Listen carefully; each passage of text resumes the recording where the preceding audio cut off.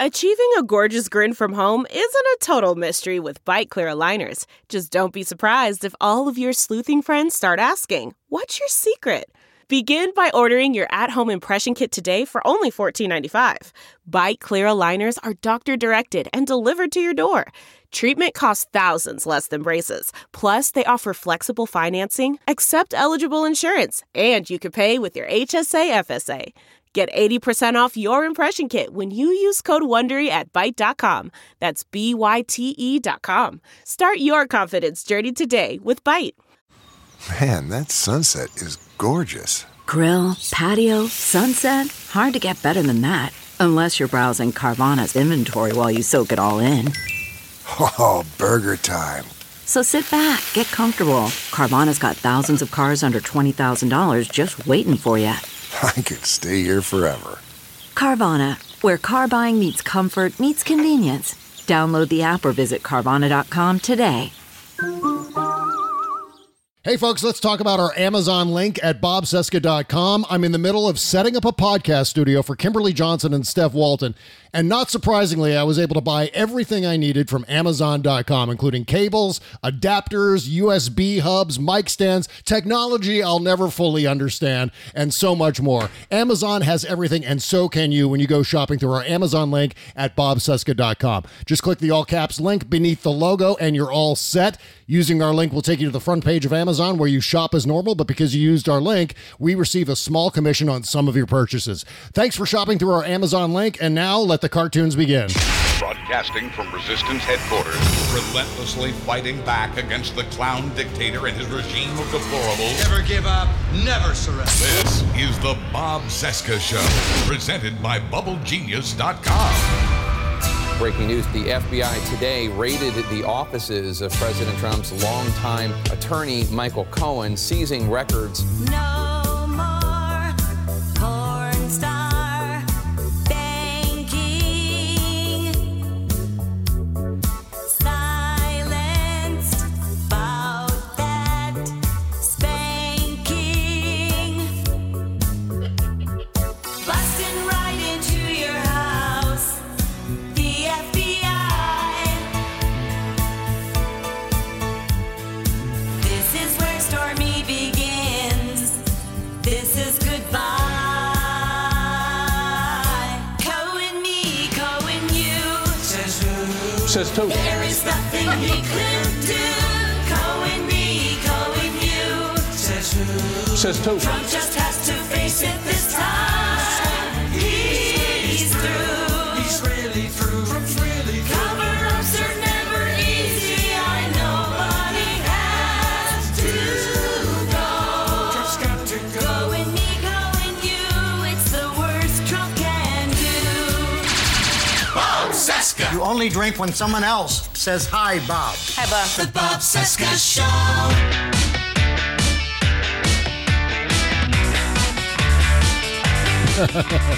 I think we're on. Is this thing on? Hello. Tap, my God. Tap, tap, tap. From our nation's capital, it is Tuesday, May 7, 2019, and this is the Bob Cesca Show presented by BubbleGenius.com, the greatest soap ever. Hi, how are you? My name is Bob. What's up? Hello, Bob. Day 838 of the Trump crisis, 546 days until the 2020 presidential election. And, okay, so here's the deal. We're trying to get both Cliff Schechter and John Aravosis from the Unprecedented podcast on at the same time. That's hilarious because technology never works out. It never actually operates the way it's supposed to operate. So we have one half of the Unprecedented podcast. We got John Aravosis right here. Hi, John. How are you? Oh my God, I'm exhausted. Me too. No, people listening, you have no idea. We've already spent an hour having our own podcast trying to get Skype to work. And this other site called Source Connect that was also insane. But yeah. And that fault was, of course, Apple. Apple screwed us as far as trying to get Cliff on. Yep. But then Skype, I just tweeted this too. I said, remember when Skype used to work? Yeah, I know. It used to just work. Now, Microsoft took it over and they had to change it. Now you get on Skype and, I was on, Bob was on. Each of our computers said the other person wasn't on. Cliff and I had the same problem before on Leslie Marshall's show. Cliff and I were on. Leslie could see Cliff. I couldn't see Cliff. It's like It used to just work. Yes, exactly. I've been using Skype for 10 years, John. 10 years I've been using that platform, and it gets worse and worse. And on top of everything else, every time I open up Skype, it automatically updates for some reason. I can only imagine just to make it worse. I mean, that's what they're doing. They're saying, hey, why don't we just screw it up for good this time? Why don't we make it impossible for anyone to, make Skype calls on Skype? That's what we've been dealing with all afternoon so far. So we're running a little bit late. We don't have Cliff Schechter, but we'll see about getting him on next time. It is just, you know what? They just need to make the process of podcasting easier. And you say, oh, you sit in your underwear all day and talking to a microphone. How hard could that be? You have no idea how hard it is. It's a lot harder than it seems. But okay, so let's dig in here today, John. Patreon.com, by the way. Patreon.com/unprecedented podcast if you want to listen to the show. And remember the non-traditional spelling of unprecedented. Yes, unprecedented, like the president who isn't a president. Yeah. So, by the way, Buzz Burbank will be back next Tuesday. Everything's fine. Everything's okay. You can go get an update at his Facebook page. He's doing quite well, and I've spoken to him a couple of times, and so he'll be back next Tuesday. Okay, now that we got all that business out of the way, Trump is at 46% now, which means America has completely gone nuts again. John, you and I have been covering politics in the blogosphere and social media and everything like that, and now with podcasts, barely. For a good long time, we've been doing this. And I remember when we kind of got started blogging, it was like America was just going crazy. America was having some sort of crazy nervous breakdown. And that was because partly of 9/11. And you can kind of understand why an entire nation would just go indiscriminately bananas because of 9/11. I mean, it makes sense. It was traumatic. It was horrible to witness. There were thousands of people who were killed. And then the subsequent exploitation of that attack for the purposes of going to war in Iraq and so on, enriching Dick Cheney and all of his cronies. That was stressful, but now it's all entirely because there's this maniac in the White House, and for some reason, at this point, irrespective of all of the terrible things he's done, Donald Trump is at 46% according to Gallup. And sure, it might be an outlier, but it just seems like people aren't watching. You know what it seems like? I feel like Annie Wilkes from Misery just screaming this. Have you all got amnesia? They just cheated us. This isn't fair. Of course. And I don't understand why this is happening. And maybe you can explain it to me, John.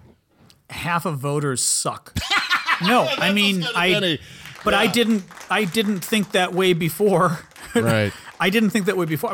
I was just talking to my mom about this yesterday. Mm-hmm. No, because, Mom is somebody who, the applause is still going. Mom is somebody who voted for Trump. Mm-hmm. And then literally, I think it was the end of January of what was that? I'm so tired. 2017. Yeah. Right. So right when he was sworn in, she calls me and goes, he needs to be impeached. He's crazy. Yeah, I know. And I was like, so she figured it out right away. Lifelong Republican, but moderate Republican, figured it out right away. And now can't stand the guy. He needs to be gone. He's an embarrassment, whatever.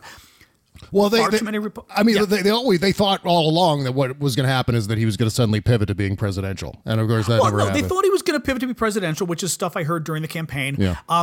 Actually, Nate Silver had tweeted about it this morning and said, look, people didn't like Hillary. I liked Hillary. People didn't like her. I mean, there was clearly, and after 30 years of the GOP noise machine attacking her, big surprise they didn't like her. But people didn't like Hillary.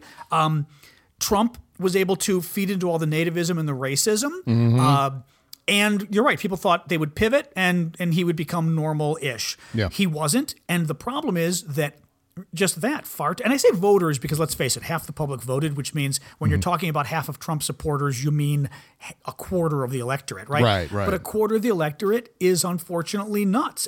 But I mean that though. I mean, and this is really kind of scary. What has depressed me the most and scared me the most and surprised me the most in the Trump era has been the support he continues to get from the Republican Party writ large, so members of Congress, and the support he gets from Republican voters writ large, not just the crazy base. Fuck the base. I don't give it. I'm sorry. I don't know if I can swear on your show. Yeah, sure you can. Oh, I never know, but I mean, forget the base. Of course you can. Fuck you! Yeah, we curse on You know the what's show. funny? Actually, a friend years ago had told me we were at brunch and she brought her like 6-year-old daughter, and she goes, You always swear when you talk politics. You gotta be careful about that. You have to now. Well, no. But what I didn't realize was it's only when I talk politics that it comes out. And I was like, oh, that's really, and this was now 15 years ago. So now I realize when I get into politics, it's like this other person who's angry comes, right? You don't want to see me when I'm angry. See, for me, it's anything. I always tell the story that when I was in college, I was a delivery guy for Domino's Pizza. And I remember standing there one day folding pizza boxes, endlessly as we wait for another delivery to make. And my manager turns to me and goes, Bob, you'd make a great Domino's manager. And I said, oh, yeah? And he said, yeah, you would. Except for the fact that you say the word fuck too much. So there I was. Here's your fucking pizza. Yeah. And of course I said it. In 30 minutes. Yeah. In 30 minutes or less. Right. But I think but that's something that we all have to keep focusing on because it isn't just that Trump is an errant aberration. It's that the Republican Party was willing to continue supporting him when he took decidedly un-American positions. Yep. They, at the very least, whatever you say about the Republicans, I didn't think they were un-American. I thought on defense they actually gave a damn, and they don't. They're happy to watch him sell us out to Putin. They're happy to watch him sell us out to Kim in North Korea. That scares me. And then to watch Republicans overall see what a sleazebag this guy is, what a grifter he is, and to still support him and say we approve. That's sick, and it means we've got a much bigger problem in this country. Yeah. And I don't know that it's even solvable because this is how fascism comes. And I mean, you don't have to use the word fascism, but the point is all those historical times we looked at, we said, how is it all that crazy stuff happened in those other countries? They must have, it's because the Jews didn't have guns, or the NRA's right. argument about the Holocaust, right? It's always some crazy reason. Oh, that's because Germans let it happen because they're just bad people, or in Africa, Rwanda, because blah, blah. We always find a special excuse that applies to them and doesn't apply to us because we're just better over here. And you see, it's not the Holocaust, but you see how Trump has done things that are so outside of the realm of acceptable for any American president that any other American president would have been impeached on day one. And he's not because he's normalized it. And I'll stop with this, but half the population in the Republican Party, they're okay with normalizing stuff that just a few years ago was a death sentence politically. Yeah. And now it's not. I mean, remember, they screamed about Obama for 8 years. Now, Obama was implementing this gigantic power grab with all these executive orders and the Affordable Care Act, giving people health care is just horrible. Yeah. And so what they were doing is screaming about, Obama's authoritarianism. And here they are with Donald Trump doing that exact thing, as if Obama was anywhere close to what Donald Trump is doing, as if Obama was talking about, hey, you know what, let's have an additional 2 years onto my first term, because I was being investigated because I'm a crook. And so maybe we'll just expand my first term as president to 6 years from 4. And this is a legitimate point of conversation. Well, you know what's funny you bring that up because that all happened in the last couple of days. Yeah. Pelosi was the first one to actually start talking about it this time around. This has come up before. About maybe a year or so ago, maybe more. People started noting that Trump kept making these weird rumblings about maybe not leaving. And I remember even on our podcast talking to Malcolm Nance, and we were all agreeing and saying, I kind of have a feeling like we're going to be dragging his fat ass kicking and screaming out of the White House on January 20th or 21st, on January 20th, 2021. And so then what happens, as you were just saying, in the last couple of days, he tweets and says, Mueller stole the first 2 years of my presidency. And then he made some kind of a weird comment about, I don't know if you have it handy, but some kind of weird comment that almost sounded like he's literally saying, let's just not have elections in 2020 and let's have them in 2022 instead. Yeah. Now, the problem is, and again, we've seen it before. First, Republicans are going to say, they're going to say off the record. They're not going to say it publicly. They're going to tell you and me, he's just being Trump. Don't worry about him. And then what happens is, as we approach the 2020 elections, Lindsey frickin' Graham and Mitch McConnell are going to be out there publicly, and what's his name? Jim Jordan, spell it with a G, G-Y-M Jordan, are going to be out there talking about how, we need to postpone the elections for 2 years because Trump's presidency was stolen. Yeah. And you know what? No, that's going to happen. It's ridiculous. Yeah. We're even talking about this. The way they're going to do it is kind of the same way they were able to conduct a backdoor firing of Robert Mueller. They're going to do it quietly. They're going to do it in a way that seems like something else. Like they right now with William Barr, or as we were saying on your show, Bob Barr, Bob Barr. With Bill Barr, what they've been doing is sort of this quiet, subtle operation behind the scenes scenes where they were able to shut down Mueller's investigation, apparently. I mean, we'll find out for sure from Robert Mueller next Wednesday. Right.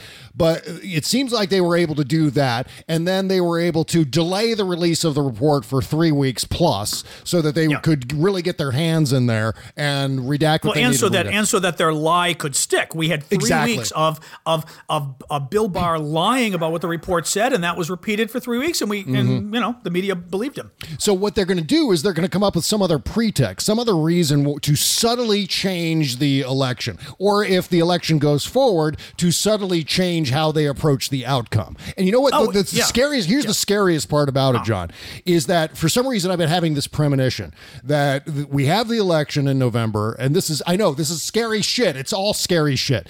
But we have the election in November of 2020, and then obviously the Democrat wins, and then Donald Trump tries to undermine the results of that election to the point where it throws the whole thing into absolute chaos. Yes. And here's the real nightmare scenario. Nancy Pelosi and Chuck Schumer stepping up to a microphone and going, well, there's an inauguration day on January 20th, and we just need to wait until then to see who gets inaugurated. And so I could just see the Democrats weekly allowing this to happen. And that's my big concern. My overall big concern is that they're just, in the face of Donald Trump and all of this madness he's implementing, they're just terrified. They're horrified by what they're seeing. I mean, the problem is, and I kind of defend them here to a degree, the problem is the Democrats have to be the big boys and girls in the room, right? Yep. So when it comes to impeachment, Republicans can, it's funny. In retrospect,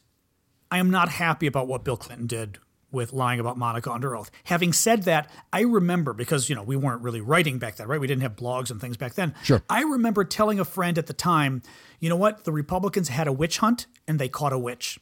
Yeah. In other words, they were just incessantly going after Clinton. It was totally unfair, but in the end, they did get him, and it bothered me. And I remember telling a friend at the time, I said, I don't want him impeached, but if Bill Clinton could just magically disappear as president and we had Gore instead, but he wasn't impeached and there was no scandal, it was just kind of like magic. Would you want that? And he said, oh yeah. And it was so we were, even as Democrats, we were divided because we realized even lying under oath about sex was really creepy for a president to do. You just don't lie under oath. You just don't answer the question, but you don't lie under oath, right? I mean, I'm not going to lie under oath. You don't do that. To take it, I'm sorry, forgetting what I was saying, but sort of to take it back to where we are today, it sounds crazy to even be discussing this concept of Trump not leaving, but I absolutely see him not leaving. I see it being a possibility. I see Lindsey Graham and everybody coalescing around it. We never thought they would try to steal a Supreme Court seat, and they did. I mean, we never even thought that shit was possible. They're going to do it, and what worries me is we almost don't have a choice because the alternative is like violence and civil war, right? I mean, think of just throw this at you, Bob, and then jump in. But think about if. Take us back to 2000, right? With the election thing, with Bush v. Gore and all of that.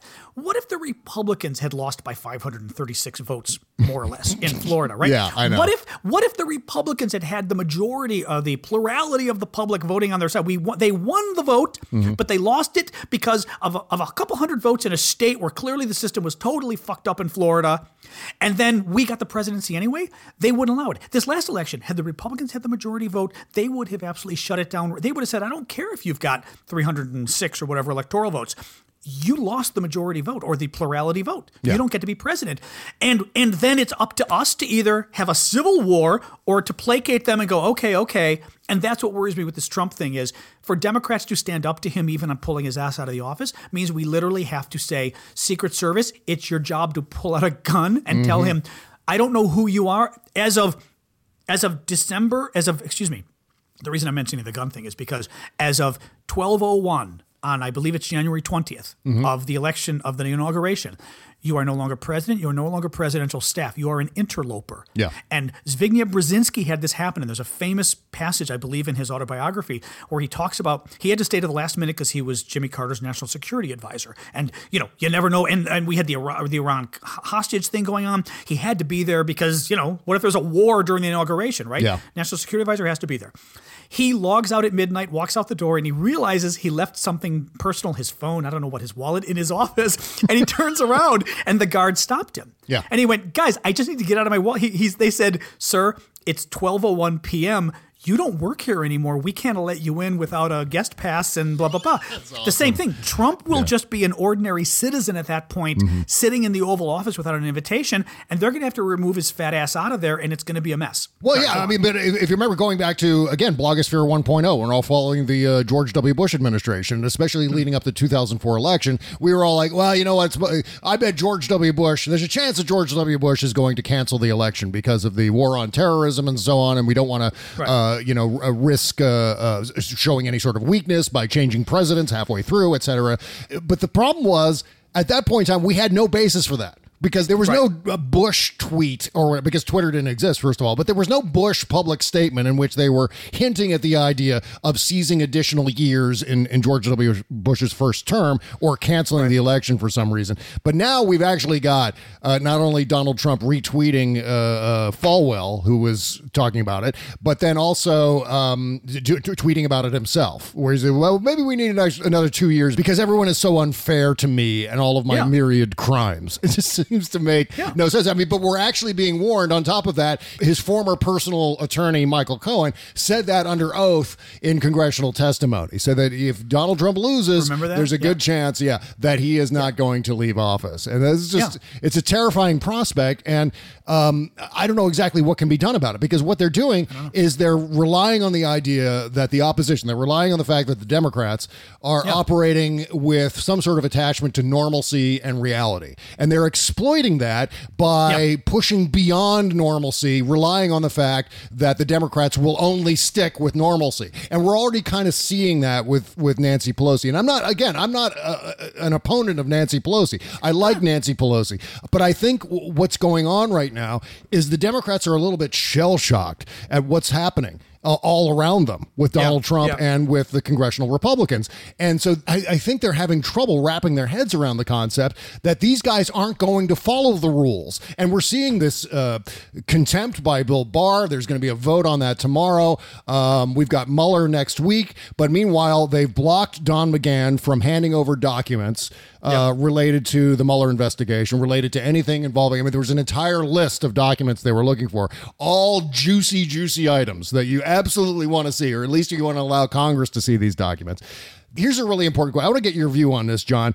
Why are these guys so willing to risk prison time? I mean, much less being smeared in the press, having their reputation dragged down by this maniac in the White House. Why is there this level of loyalty to the point where Don McGahn and Bill Barr and some of these other officials are just allowing themselves to be potentially rounded up and tossed in jail for contempt? I mean, what is keeping them loyal to this guy? I don't understand that. Well, as you said, first of all, Democrats aren't going to throw you in jail because it's not what we do, it's what they do. So he knows in the end, Dems probably won't go as far. Now, let me step back too.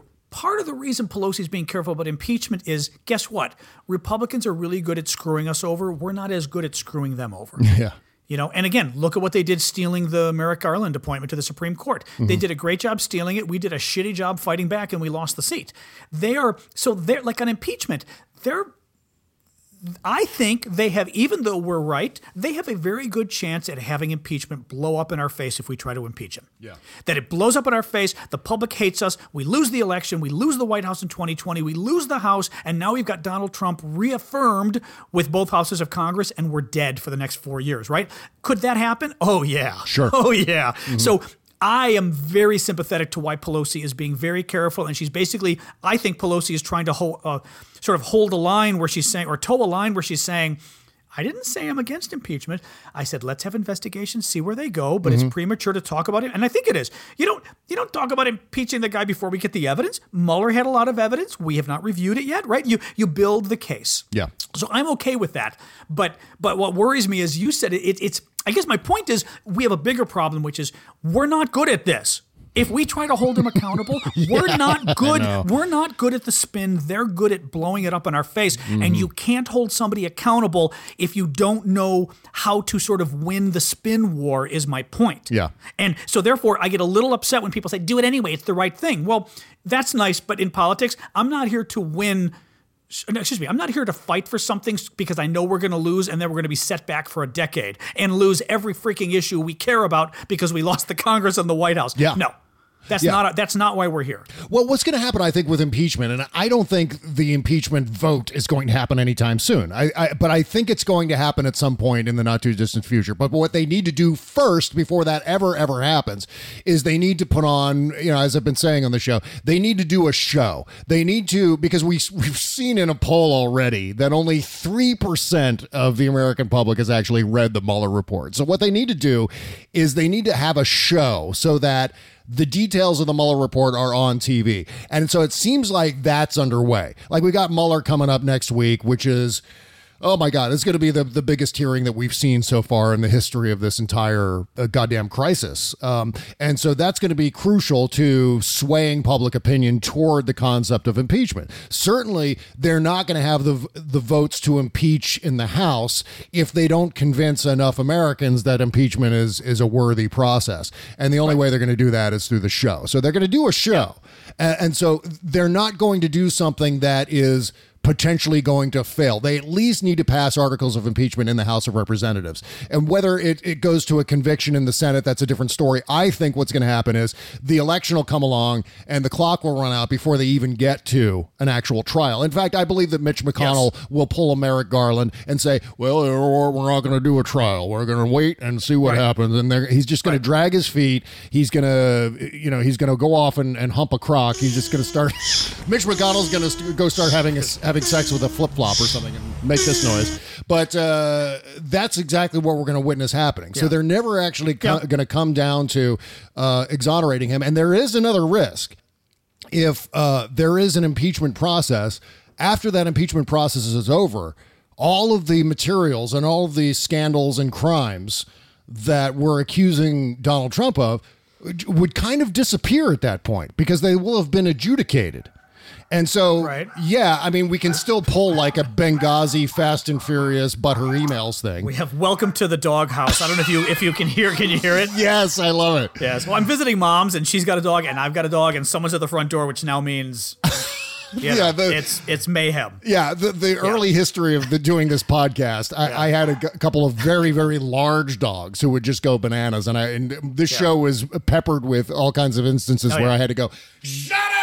Oh, that's exactly. Be like, Sasha, stop it! And you're like, thank you. Right. So, I mean, you were saying, yeah. So anyway, so there is a risk in the process of impeachment, but I feel like it's something that if they can get to a point where they have enough votes plus one, whatever, 218 votes, something like that, 219, they would need to have enough votes in order to pass it before they ever brought up articles of impeachment for a vote. So, but again, there is a long way to go before we get to that point, but I do think that we need to get to that point because I mean, if for no other reason but to send the signal to Donald Trump that, or to future Donald Trumps. So let's say Donald Trump Jr. or future President Camacho. We can say, no, we're not going to deal with this kind of bullshit. We're not going to allow this kind of criminality in the White House anymore. And you're going to be held accountable if you do try anything along these lines. And so I think that is at least crucial as far as a signal to send, on top of the fact that I think it would go a long way to dispelling the notion, sometimes the confirmed notion that the Democrats can be a little bit weak, at least the Hill Democrats, and too timid to get into a fight with someone like Donald Trump.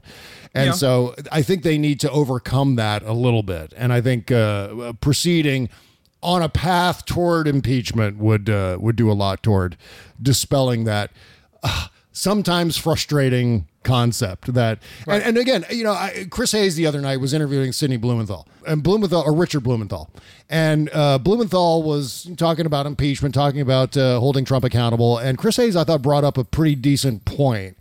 That is, I mean, it's difficult to prove, but you can kind of look at some of the video and kind of get that impression that the Democrats just seem scared, and I think this is kind of how they always seem. I mean, especially when we were watching Harry Reid, for example, step up and try to take on George W. Bush, and it just kind of falling flat, and not getting the sense that these guys were taking a hardline posture against criminal behavior. And so we're seeing a little bit of that now. Certainly there are outliers, members of the congressional Democrats who are taking a stronger posture against Trump. Adam Schiff, Jerry Nadler, certainly Maxine Waters. And they're just not taking any shit from this guy. And I think we need to see more of that. And I'd like to see a little bit more from Nancy Pelosi quite often. But to her credit, this latest set of quotes from her with regard to the 2020 election, while I don't agree that centrism is the way to defeat Donald Trump, I do agree that the priority with the 2020 election has to be to unseat Donald Trump. For Donald Trump to lose the election, that has to be the number one priority. And if that means going with someone that you may not necessarily support for the Democratic nomination, I think that's going to be something we're all going to have to... we're going to have to swallow that. That's also always the case. I mean, this is something that, I'm going to be talking about till I'm blue in the face. You're electing a politician. You're not electing Jesus or Moses or Yehuda or whatever the hell the names are. I mean, people treat, and I think it's young people who may be new to politics. I also think there are certain political movements on the left that lend themselves to this kind of iography. It's one of my favorite words. Look it up. But it basically means sort of holiness. Iography is taking a politician and treating them as a deity, right? And you deify someone. Bernie, nice guy if you like him. If he doesn't win, he loses. Hillary, same thing. Go through any of the Democratic candidates. People need to get over themselves. And I'm already seeing it where, Cliff and I talk about on the show who we like. Like, I like Buttigieg. I like Kamala Harris, who I just learned it's Kamala and not Kamala. Right. I've been saying Kamala. It's Kamala. I like Kamala Harris. I like Biden. And, I like more than that, but those are probably my top three. And you know what? I'm happy with any of them, but I'm also happy with almost anybody. I'm not going to be happy with Bernie, but I'll still support him. Tulsi Gabbard, that's a whole other question. Yes, I know. I know. I mean, but you know what? Even Bernie, I don't like Bernie. Right. If he's the nominee, he has to win. Yep. And people need to sort of get over this whole thing. And honestly, Bernie's fit into it, but other candidates too. This whole idea of, if it's not me, it's the establishment and they're evil. No, everybody else isn't. Other than Tulsi Gabbard, nobody else is evil. Yeah. So people need to get over that. Well, the key here, I think, Democrats. is going to be convincing Democratic voters that this crisis is worse than you think. And, I'm not really into the idea of Do you think we need to convince them? I mean, they don't know that now? Well, you know what? I think the people who follow along on Twitter every day, yes, we all know. You and I know. But I think there's a lot of people, there's a lot of rank and file voters in this country who lean Democratic, who haven't fully grasped the concept that we are under attack. Russia is engaged in an invasion against American sovereignty and to the core of our democratic process in this country. And that is a major crisis in and of itself. Then you add Donald Trump into the mix, where Donald Trump is completely overruling the rule of law with allowing some of these subpoenas to go through and so on. He is absolutely obstructing in plain view, with Congress as the victims, as the American public as the victims, and the truth and the rule of law as the victims too. And so this is just another crisis. And so but I get the sense that everyone's sort of just proceeding as if, well, this is normal politics. I feel like there's this normalization that has set in with Donald Trump, and it's really discouraging. I mean, again, I'm just Democrats. I'm surprised among Democrats. I know, but I'm saying I think the middle. I think look, independents are the ones that scare me because independents tend not to like Trump, but. There's also, you look at the polls where they break it down, and I forgot what it was in the last week. There was some poll breaking down a lot more of the details, and the independents were being way too pro-Trump, and it was like, guys, stop being like this little Miss Flip-Floppy, I'm this way, I'm this way, I'm this way, I'm this way. And that scares me more than Democrats, although, sure, Democrats have got to be energized, but God, I think Democrats are pretty... Why do you not think Democrats are there? Well, I think party activists are there. I think people who are following this on a day-to-day basis, I think we're all there. Certainly people who watch Rachel Maddow every night, we're all there.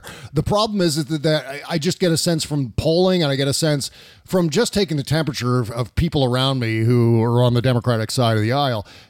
They just don't have a complete sense of the the degree of the crisis at this point, and see to know how bad it's truly become, and how much worse it can get.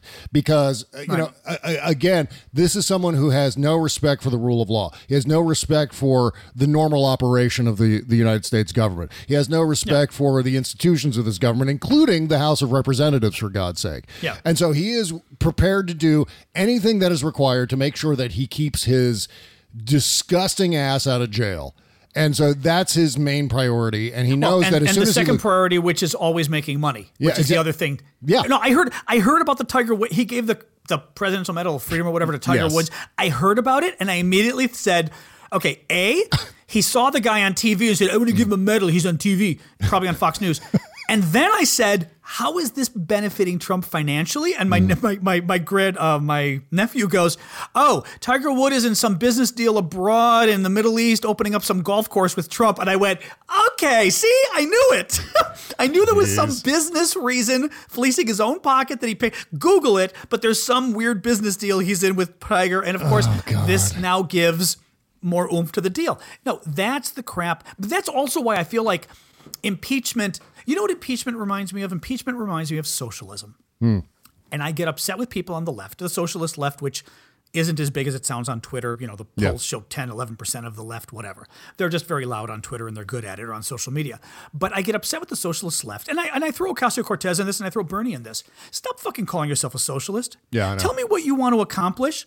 But, you know, why don't you just call yourself dog shit if that's what you're after? I mean, seriously, no. If you want to use a term that people hate in this country, and it shows that even the majority of Democrats can't stand that term, let alone people in the middle and the right, then call yourself dog shit or pick a worse word. I was going to say something really bad.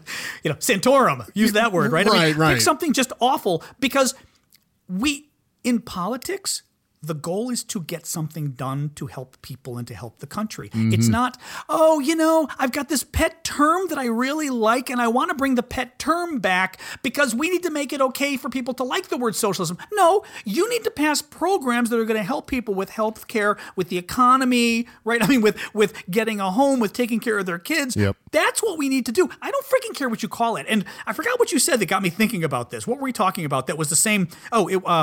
I said it reminded me of socialism. What were you saying? Impeachment.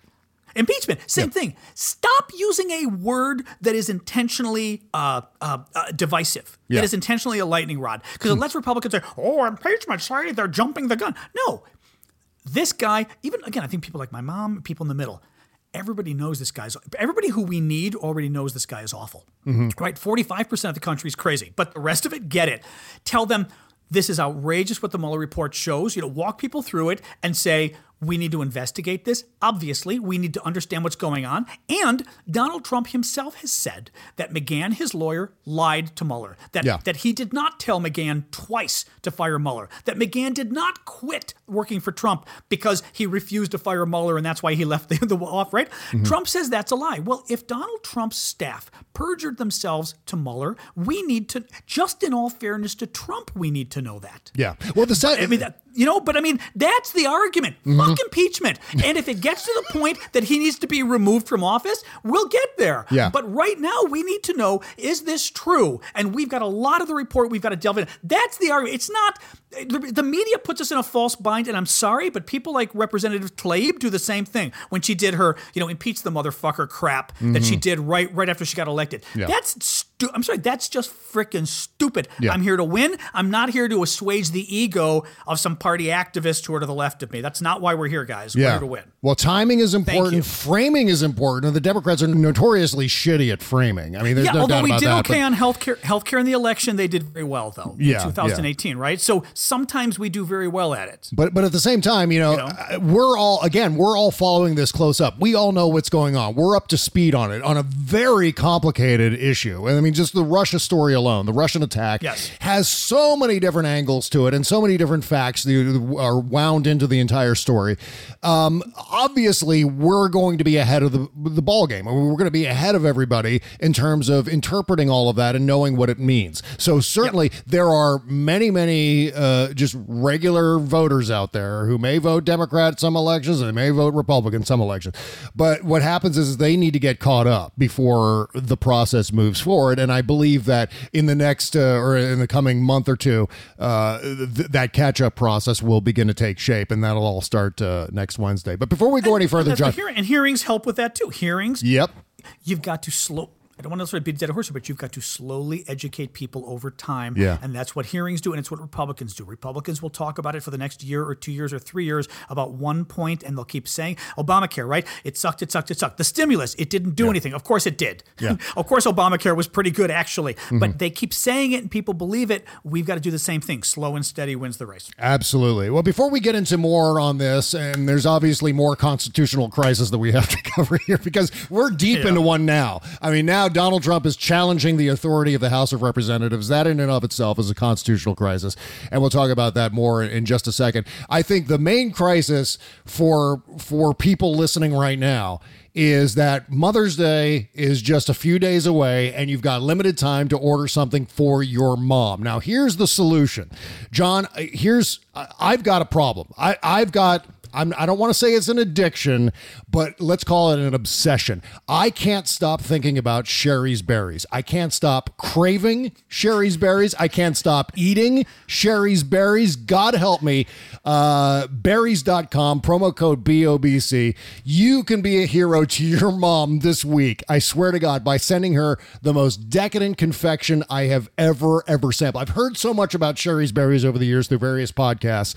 I was like, well, how good can they be? I mean, how great. I understand what they are. It's these gigantic strawberries the size of your head, with covered in chocolatey goodness. I mean, so incredibly delicious. I've heard that all along. And then they sent me some. And first of all, I got the box, and the box actually had heft to it. That's how large these treats are inside. And I popped one open, and I said, okay, I'm going to take a bite out of one of these things. I'm not a big fan of like fruit with chocolate or chocolatey goodness or chocolate chips or anything like that. I'm not a big fan of those things together. At least I haven't been in the past. And then I bit into one of these things, and the juice just running down my arm, so meaty and tasty and sweet and decadent. Unbelievable, gigantic strawberries the size of tennis balls combined with a variety of confections. Sherry's Berries has special Mother's Day berries designed just for mom that are topped with chocolate chips, pink shimmer sugar, and swizzles. You can choose your delivery date to ensure that mom gets your gift of Sherry's Berries exactly when you want her to, and your satisfaction is always guaranteed. Don't wait until the last minute. Visit berries.com today to order freshly dipped strawberries starting at $19.99 for all the moms in your life. And to make mom really happy, you can double your berries for just $10 more. That's 2 boxes of berries that are bigger than your head for just $29.99, but only if you use the promo code BOBC. Again, the promo code is BOBC. Mother's Day is Sunday, this Sunday, May 12th, so visit berries.com. That's BERRIES.com.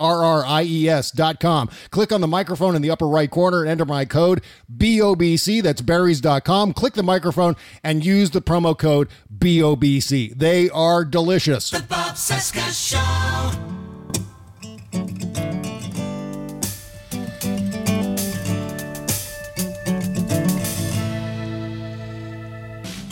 We were marching in the line and heading for it, but our route was asinine, and you ignored it, lost in the grand applause when the wizard's taking over Oz. I'm the Tin Man and the Scarecrow all in one, and you can try to comprehend it all when the truth was the first to fall, but integrity will not be outdone. It's a lie, but we ain't gonna call it. Not drunk, but we're already falling down, down, away we go. Stop telling me what's the alternative. It's a lie. This is Jeremy Dion. The song is called Alternative Facts. I love it. From the More Lately album, jeremydion.com. We're going to put the link in the description below. Okay, so we're back with John Aravosis from America Blog and the Unprecedented Podcast here today. Okay, so let's get caught up with where we are, all the shit that's been going down over the last 24 hours or so. So, first of all, Mitch McConnell said the case is closed, so we're moving on. I guess we're all done. The Russians aren't attacking anymore. Did you hear part of what McConnell actually said? I was watching it this morning. Yeah. He actually went off about, and the Democrats, they hate Donald Trump more than they do Vladimir Putin. Oh my God! Because he was saying, right, because the party out there who doesn't care about Vladimir Putin is the Democrats, not the Republicans. Yeah. But this is where their balls comes in. If you were a Democratic advisor, you'd say, boss. A Republican advisor. If I were advising a Republican, I'd say, you can't talk about Putin. As soon as you talk about Putin, the Republicans are going to be down our throat talking about all the press conferences, the Helsinki summit, Trump saying that he told Putin again last week that the Russia probe was a hoax. I mean, we can't bring up Putin or it'll be turned around on us. McConnell does it, and this is our fault. McConnell does it. Democrats should be lined up today talking about, that's interesting because Trump did this with Putin, but we don't.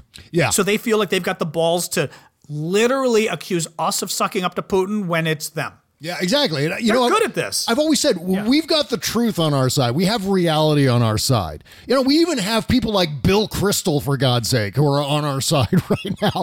You know what? Just get some backbone and use the truth and get out there and say the hard things that need to be said. Don't worry about what Trump is going to do or what Trump is going to tweet. Get your war faces on, Democrats, and start pushing for the things that need to be pushed for in the midst of this crisis. Americans are looking for leadership in this, and they're not getting it from Donald Trump. And that means that Nancy Pelosi and Chuck Schumer and the Democratic candidates for president need to step up and take over that role and really show some spine in this, quite honestly. And spine that we haven't necessarily seen, but for, a few remarks by some of the candidates. And that's, to me, we need more of that. We need it to be louder. We need it to be more forceful, more ferocious, as the case may be. So, but meanwhile, like Kellyanne Conway today. I mean, what did she do? Well, I don't spend a lot of time talking about Kellyanne Conway, but this feeds into this thing where the administration doesn't know which end is up, because she said today, Putin and Russians see us still arguing about Russian interference in the election that did not exist. So she said that? Yes, she said the interference. And first of all, let's point of order on the language that we're using about this, Democrats. Interference is a penalty in football. Meddling is something that the Scooby-Doo gang does to evil carnies. What we are in the midst of is an attack and an invasion. Yeah. And members of Congress have already referred to this as an act of war. It is standard. It is believed throughout the intelligence community that a cyber attack is an act of war, and a cyber attack of this caliber, of this serious level of seriousness, where they were actually able to infiltrate our elections, their technology is improving, and the next time this happens, which is ramping up now, it's going to be even more effective than the last time. So it's just like there are so many things that need to be addressed in all this and overcome, in addition to all the domestic obstacles to making sure our votes count. We got to deal with this other thing now, this Russian thing that the commander-in-chief refuses to even acknowledge, much less do anything about. But that would be another example. Had a top Democratic White House official made some ridiculous comment about just that, once again saying Russia never attacked us in the last election, you would have Fox News, which is a point Cliff always makes. Cliff Schechter, who does the podcast with me. Cliff is always saying how they've got Fox News, so they could have like an entire lineup of shows from here to eternity talking about how ridiculous and horrific it is what this White House official has said, right? We don't have that. We've got CNN, we've got MSNBC, but they're still kind of independent. I mean, not kind of. CNN's totally independent, as is MSNBC. Good luck making Rachel Maddow cover something. I mean, I love Rachel, but you're not going to make Rachel cover anything, right? No. Whereas Fox News, my God, you talk to the deadly overlord, and they're all going to snap and say, yes, sir, at least the evening crowd. That's exactly Laura Ingraham and the rest of them. So that's part of the problem is oh God, I mean, I just imagine the response they would have if we did something like this, and it would then become a national news story. With us, it's the other problem too is we've gotten used to it. Oh yeah, another senior White House official is once again claiming America. Pearl Harbor never happened. Okay. Right. La la la. I always go back to the 9/11 metaphor. Well, I mean, imagine George W. Bush behaving the way Donald Trump is right now in the wake of 9/11. Basically saying, you know what? I think we should have a line of dialogue between us and Al Qaeda. I think I need to have a summit with Osama bin Laden. I mean, this just be mad, utter and complete madness. I mean, to the point where, I mean, can you imagine? Like, I'm trying to remember the name of the head of the Taliban. I think his last name was Omar. Is this like Mullah Omar? Mullah Omar, yes, thank you.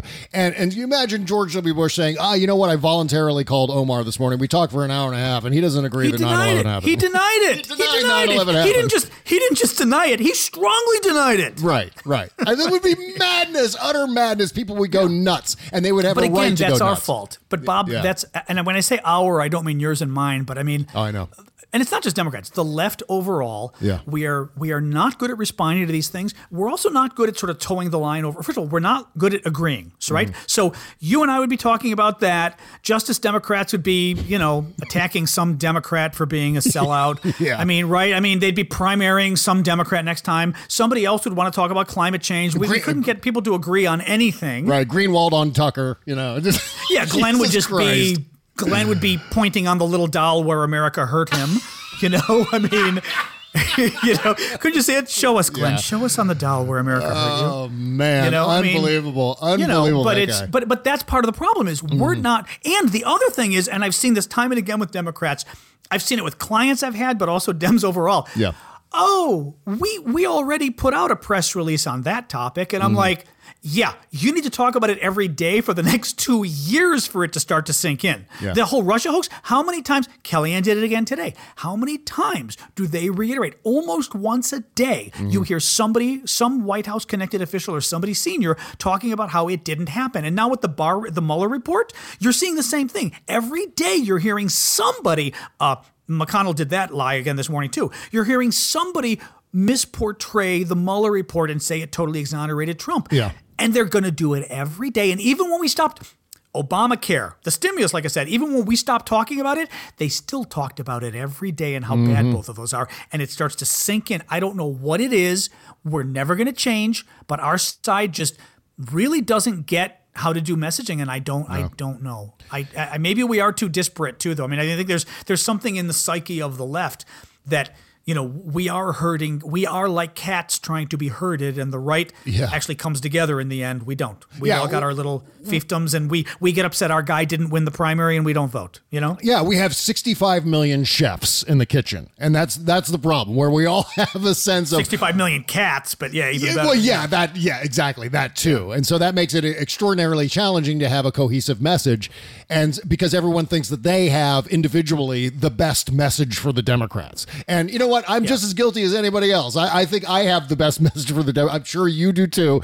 But there is no cohesive way to bind all of that together and to create one single message that we're all operating from, because I get the sense too that there's no urgency to go down that road either, because you know what, there is something to be said for the idea of churning a bunch of ideas around just to see what pops out the other end, to shove everything into the meat grinder and see what kind of product we get at the other side. And so that can have some benefit too, but at the same time it makes it nearly impossible when you've got just a rank and file kind of party like the Republican Party just, rubber stamping every single goddamn thing that Donald Trump says, no matter how batshit crazy it is. And again, I go to the original point that I asked you about at the top of the show, John, which is that I don't understand why these people are so willing to attach their reputations, attach their names to the madness coming out of the White House. It just seems incomprehensible to me that they would, in fact, going so far as to risk prison for themselves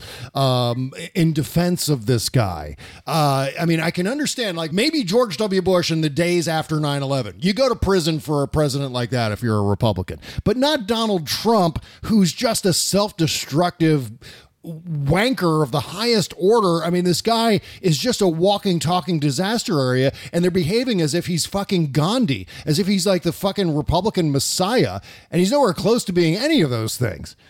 I mean, my God, we see examples of that every damn day. I mean, no matter what he does, he's never going to be more popular than 45%. And even that is just too much. But I think he's got a floor that's a lot lower than that. It's just a matter of how the musical chairs stack up. Like if he ends up down at 37% in September of 2020, then that's going to be good news for everybody. But if he's at 45% in September of 2020, that's going to be a little bit more difficult because then he only needs to pick up another 4 or 5%. And depending on how the Electoral College shakes out, I mean, that could be another victory for him. In fact, John, I've just been trying to wrap my head around the idea, not that I believe he's going to, but I'm just trying to wrap my head around the idea of, well, what if he does get reelected? I mean, what happens then? And so then I start to think about, well, we got to make sure to retake a majority in the Senate. That's going to be the main thing. If Donald Trump gets reelected, got to make sure we have at least 51 votes in the goddamn United States Senate to at least block any congressional linkage between the president and Congress. Because I can only imagine the nightmare that would happen if Donald Trump is reelected. And can you imagine? Remember, George W. Bush was reelected in 2004 and immediately declared that he's got all this political capital. And the first thing he did with his political capital in 2005 was to try to privatize Social Security. And he spent all summer of 2005 leading right up to Hurricane Katrina trying to privatize Social Security. It was a disaster. So actually, take it back 4 years before. Yeah. I have never been able to find this quote because the internet was just sort of, it was there, but it wasn't as big back then. Right. But 2001, I want to say it was right after Bush was sworn in. Mm-hmm. And Cheney said, and I just can't find it anywhere, but Cheney said something to the effect of, or Cheney was quoted as giving Bush the advice of govern as if you have a mandate. Yeah. Yep. And because remember, Bush lost the popular vote and it was really questionable whether he even won because of the Florida mess. And Cheney's advice was, and I'm paraphrasing now, be a fucking bull in a china shop. You own the place, run as if 99% of the, as if you're Kim Jong or Kim Il Jong or Kim Jong Il. I'm getting them all mixed up now. Kim Jong Un. That's right. Il was the father. Un is the son. Yes. As if you're a North Korean dictator and you got 99.9% of the vote. I mean, that's what they do, and they're very good at it. Now, let's take that back a second. You got me thinking again on the, like you said, why would Republicans side with him? Why would they risk their lives? Why would they risk their livelihoods, go to jail, et cetera? I started thinking about this because it kind of comes with the same point we said about how is it that Republicans are always to have a unified message? How is it when election time comes, Republicans always come home and support their candidate and Democrats were still fighting this war of, but is Hillary a sellout enough? Is there really a difference between Hillary and Trump? That kind of crap. Mm-hmm. I think Republican, to quote Sylvia Plath, one of my favorite poets, Sylvia Plath wrote, and I believe it was her poem "Daddy," my favorite. Wait, there's just too much culture for this show. No, people can handle it. People can handle it, but I do fart sounds. There you go. No, but she wrote a poem that is actually very PLATH called Daddy that she's writing about her father, and it's vicious. Yeah. But part of the poem, there's a line that says, "Every woman loves a fascist." Now, you got to get into the poem to see it, but I think every Republican loves a fascist. That there is something in that party, and Trump has proven it even more, but we knew it. We knew it with the way they went after Merrick Garland. We knew it with the way they went after Obamacare. We knew it with the way they defend their tax cuts, the way they talk about the same issue every day for 3 years in a row until it sinks in and we don't. They have discipline. They like marching orders. They like somebody strong on top telling them what to do. Yep. They've got daddy issues. And if the daddy issues comes through when it's election time and they all snap to attention and go, yes, sir. The daddy issues come through when Mitch McConnell tells them, when Donald Trump says, ignore the, man behind the curtain who's giving a blowjob to the Russian premier. They don't care. They just want somebody strong to tell them what to do. And they don't care whether it totally goes against everything that they claim they believe in. We're not, or even just like I said, if it's an ongoing message campaign, just tell me what to do, Fox News, or just tell Fox News what to do. They're waiting to salute, and Fox News's viewers are waiting to salute. Mm-hmm. So everyone is waiting for somebody more important than them just to give them the goddamn message so they can be good little Germans. Yeah, we don't do that; they do, and. Therefore, guess what? You're not dealing with great human beings. So that when push came to shove, Trump was worse than we could ever imagine. And guess what? Republicans went, As long as he's telling me what to do, I'm happy. Right. It's not even just an abused spouse. It's a spouse that seems to really, I don't know. They want somebody stronger running their lives. So how does this play out, John? How does this fracas with Congress and the White House play out as far as the back and forth? I mean, okay, so we're at this point now where the request was refused. The requests, plural, were refused by the White House. So then the Congress issues subpoenas, and those are refused. And then that's going to go to court. How does this all end up? I mean, at some point, one of the sides has to cave, and I'm not sure which side that's going to be, because I get the sense that even if these subpoenas go all the way to the Supreme Court, that Donald Trump is going to defy the Supreme Court. I think Donald Trump is going to pull an Andrew Jackson. I think because Donald Trump has this, I don't know, his spirit animal is Andrew Jackson for some reason, because Andrew Jackson was a fucking maniac. And what we need is a second Andrew Jackson. Thank you very much. Well, I mean, he can try. Then things get interesting, because I was listening to somebody explain this the other day. You know, it's one thing for Nancy Pelosi, and it wouldn't be Pelosi, of course. It would be Nadler issuing a subpoena, right? It's another, because that's a congressional subpoena. It's another thing for a court to order the administration to do something, for a federal court to order the administration to turn over documents, and for the administration to say, fuck you, we're not going to listen, even if the Supreme Court finally says, yes, we stand by the lower court, they're going to say we're not going to do it. The federal court absolutely has the ability and will throw your ass in jail. They may not do it to Trump, but they'll do it to the official who was, if McGahn is ordered to turn something over and he doesn't, McGahn's going to go to jail. Yeah. So you do have that what is good is in the end, yes, but along the way, Trump obviously has decided he's going to say no to everything between now and the election. And again, Trump and the Republicans are just good enough that they might, I think they're very upset they didn't get impeachment. They're very upset about that. So now, they were even complaining, right? They were even complaining out of the White House that Mueller didn't declare, not even find obstruction of justice, because he did. Yeah. They were complaining that Mueller didn't indict Trump. Yeah. And we're really going, they were upset because they wanted Mueller to indict Trump. They want a battle. They want an impeachment fight. Yeah. I had said before the election, by the way, even a year ago, I said, if I were Donald Trump, I would undercut the Republicans and try to get Nancy Pelosi and the Democrats elected in the House. Because the only way Trump's going to get reelected is if he's got an enemy. He needs another woman to go after. Yeah. Basically, right? He's got Pelosi.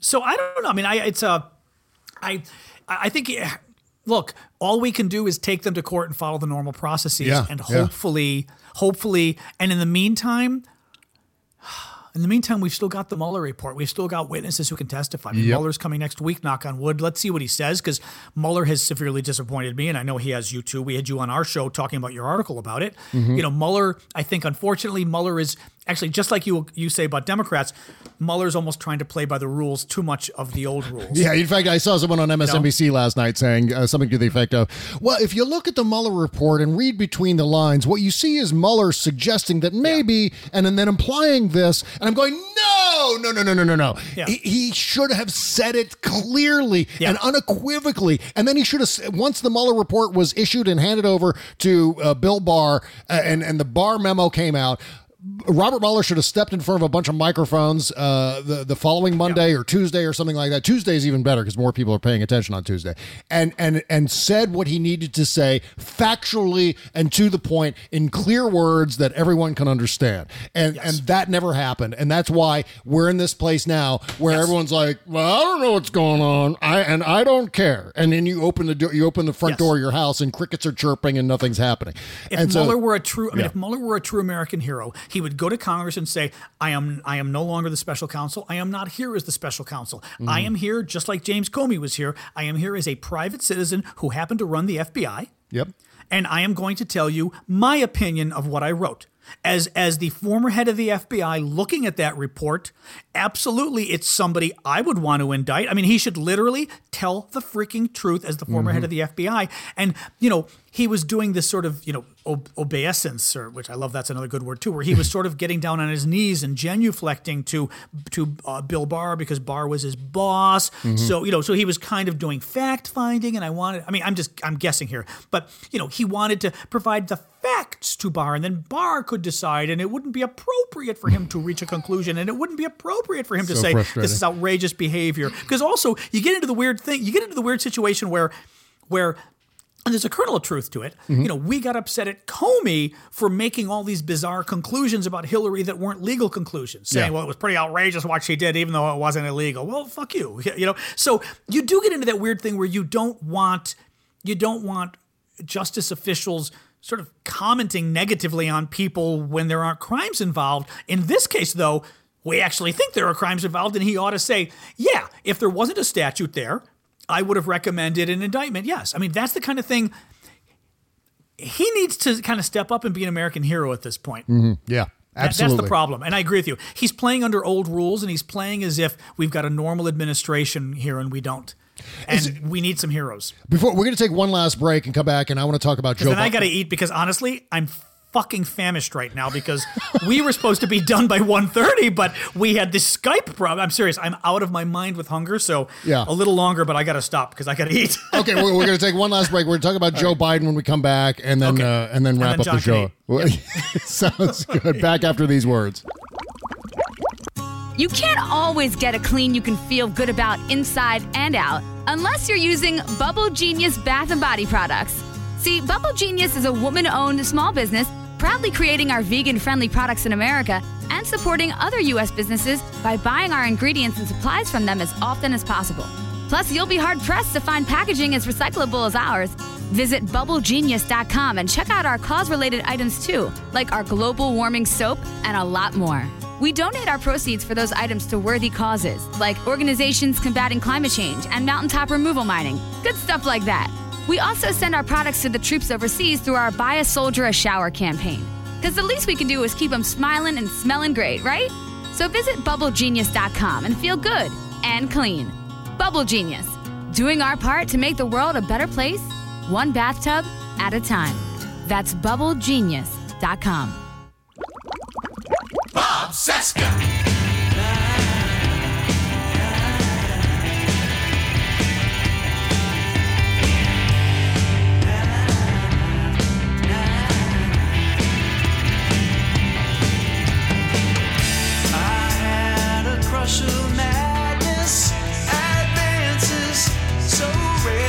This is Richard Turgeon covering Damaged One by Big Head Todd and the Monsters. We played this on Friday's After Party, giving it another roll here on the free show. John Aravosis is here from America Blog and the Unprecedented Podcast, patreon.com/unprecedented podcast. John, I want to talk to you about Joe Biden here for a second. We mentioned Joe Biden a few minutes ago. And I don't know that Joe Biden is necessarily the guy to lead the Democrats through the primaries and into the general. And it's not. It's for a variety of reasons that I'm not anti-Joe Biden. I'm just skeptical about whether Joe Biden's gonna have what it takes to actually be the nominee in all of this.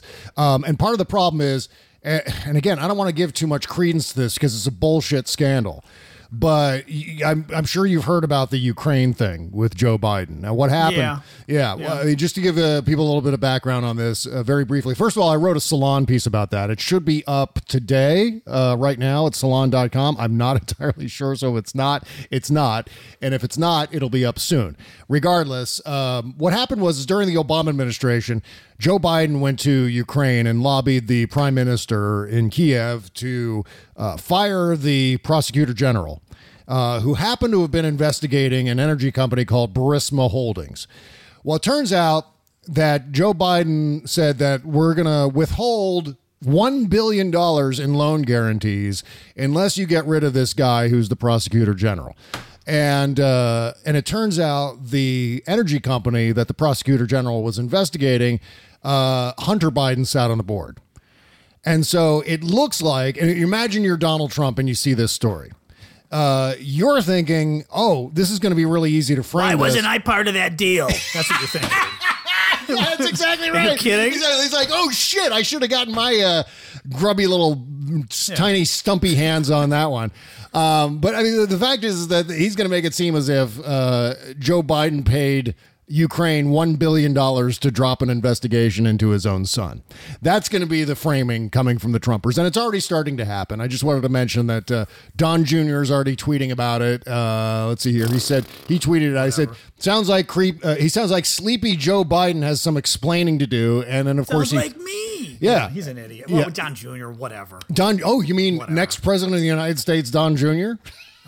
I know. I mean, it's terrifying. Yeah, whatever. Utterly terrifying. But what he was doing is he was tweeting this article from the Daily Caller, Tucker Carlson's Daily Caller. It says, confirmed Hunter Biden was paid by the Ukrainians while his father was vice president.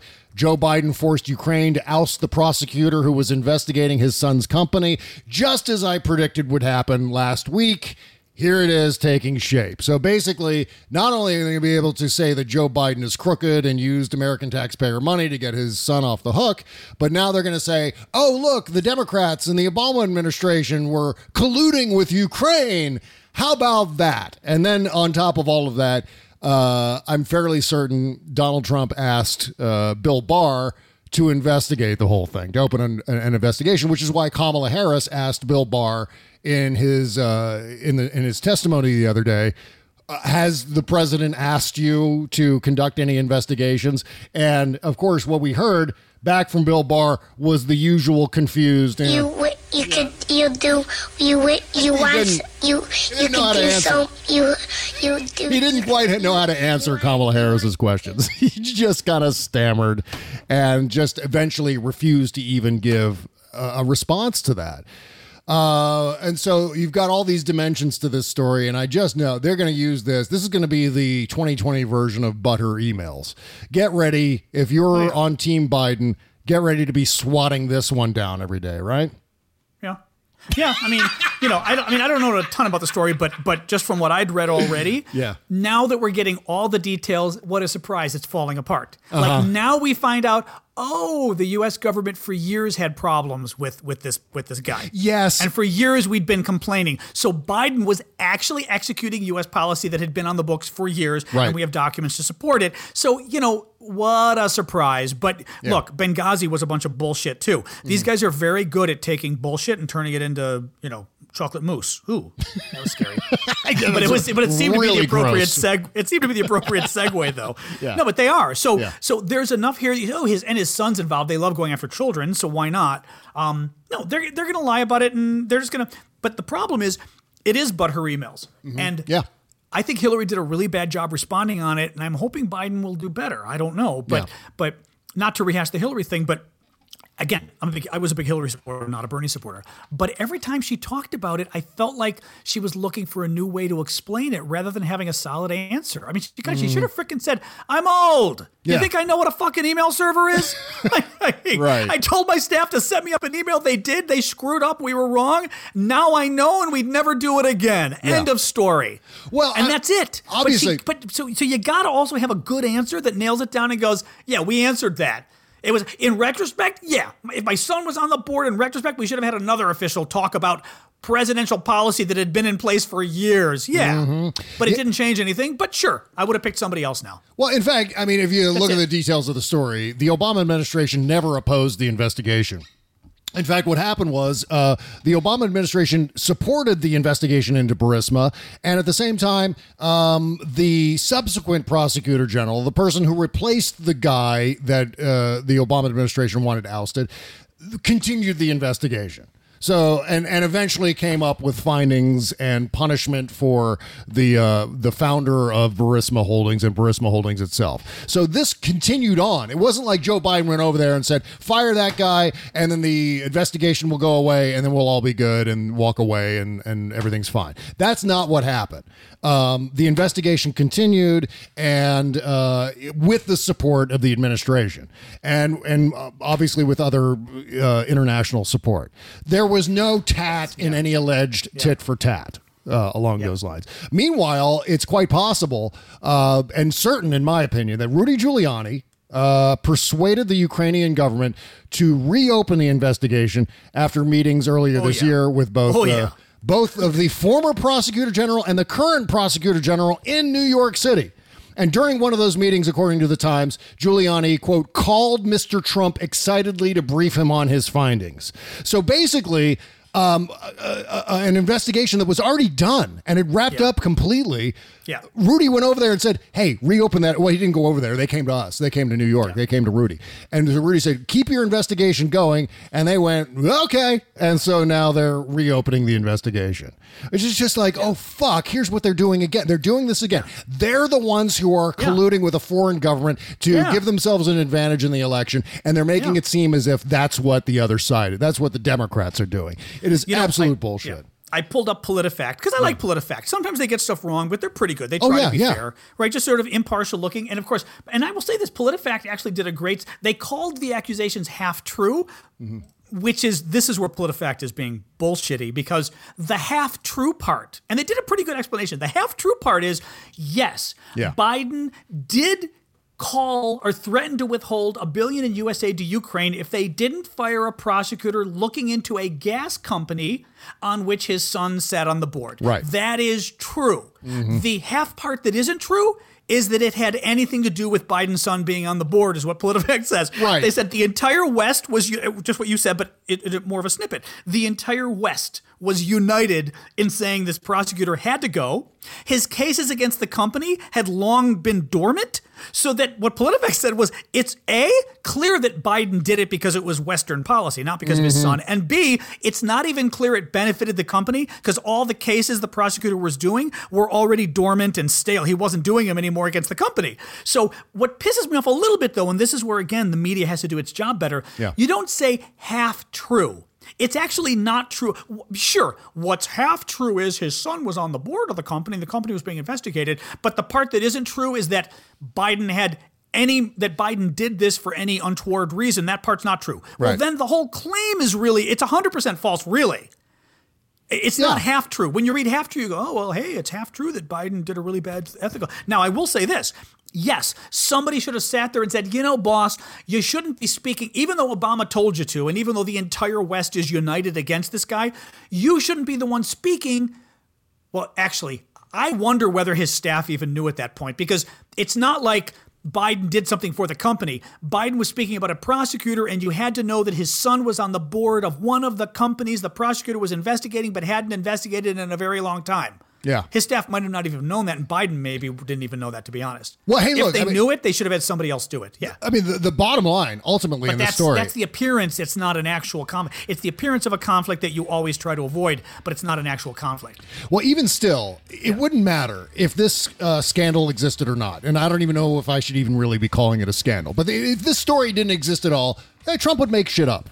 I mean, ultimately what this comes down to is no matter what the Democrats do to oppose Donald Trump, no matter what stories or problems the Democrats find themselves in, it doesn't matter, because even if those things didn't exist, Trump would just make shit up. They're always going to find a reason to discredit and attack the Democrats. They're always going to find a process to completely and totally gaslight us to the point where we all feel like we're going bananas, and we're really not. It's them who are crazy. It is. I mean, for God's sake.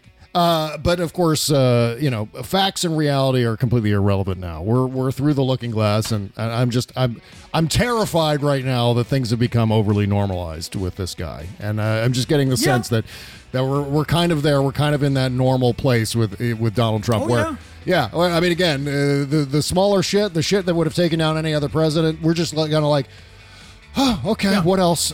And that almost should be Joe Biden's response. Yeah. He should sit there and go, yeah, I shouldn't have been the one making the call, even though we all know it didn't make any difference. But seriously, you who have got 21 women, more or less, right? 20 women, 24, whatever it is, 20 women who have credibly accused you of sexual assault, you who sat down and gave Vladimir Putin a fucking blowjob on national TV, you've got the nerve to ask me? Right. You've got the nerve to criticize me, but that's okay. You shouldn't mention blowjobs, but that's the kind of response that Democrats. Because here's the thing, and again, this is PR. Yeah. The media is going to cover Joe Biden's response, so he has to make sure his response weaves in a brutal attack on Trump, so that all of a sudden it's like, and Joe Biden responds that Donald Trump was sexually assaulted 24 women and did this with Vladimir Putin. You make sure you keep talking about everything he did, the Mueller report, obstructing justice, so that every time Trump brings it up, he knows he's going to get 3 more things thrown in his face. That's a PR trick that, I didn't create. Democrats should know this. But Yeah. You know. All right. Well, we're gonna have to go here, and you're gonna have to go. I've got to go eat my sandwich. Replenish your blood sugar. Yes. John Haramosis from the Unprecedented Podcast. Patreon.com/unprecedented podcast. Link in the description below. America blog. You got to follow it every damn day. And one last thing. Screw Facebook. Oh yeah. That's a whole other issue. Yeah. Take care, folks. Bye-bye. Bye, guys.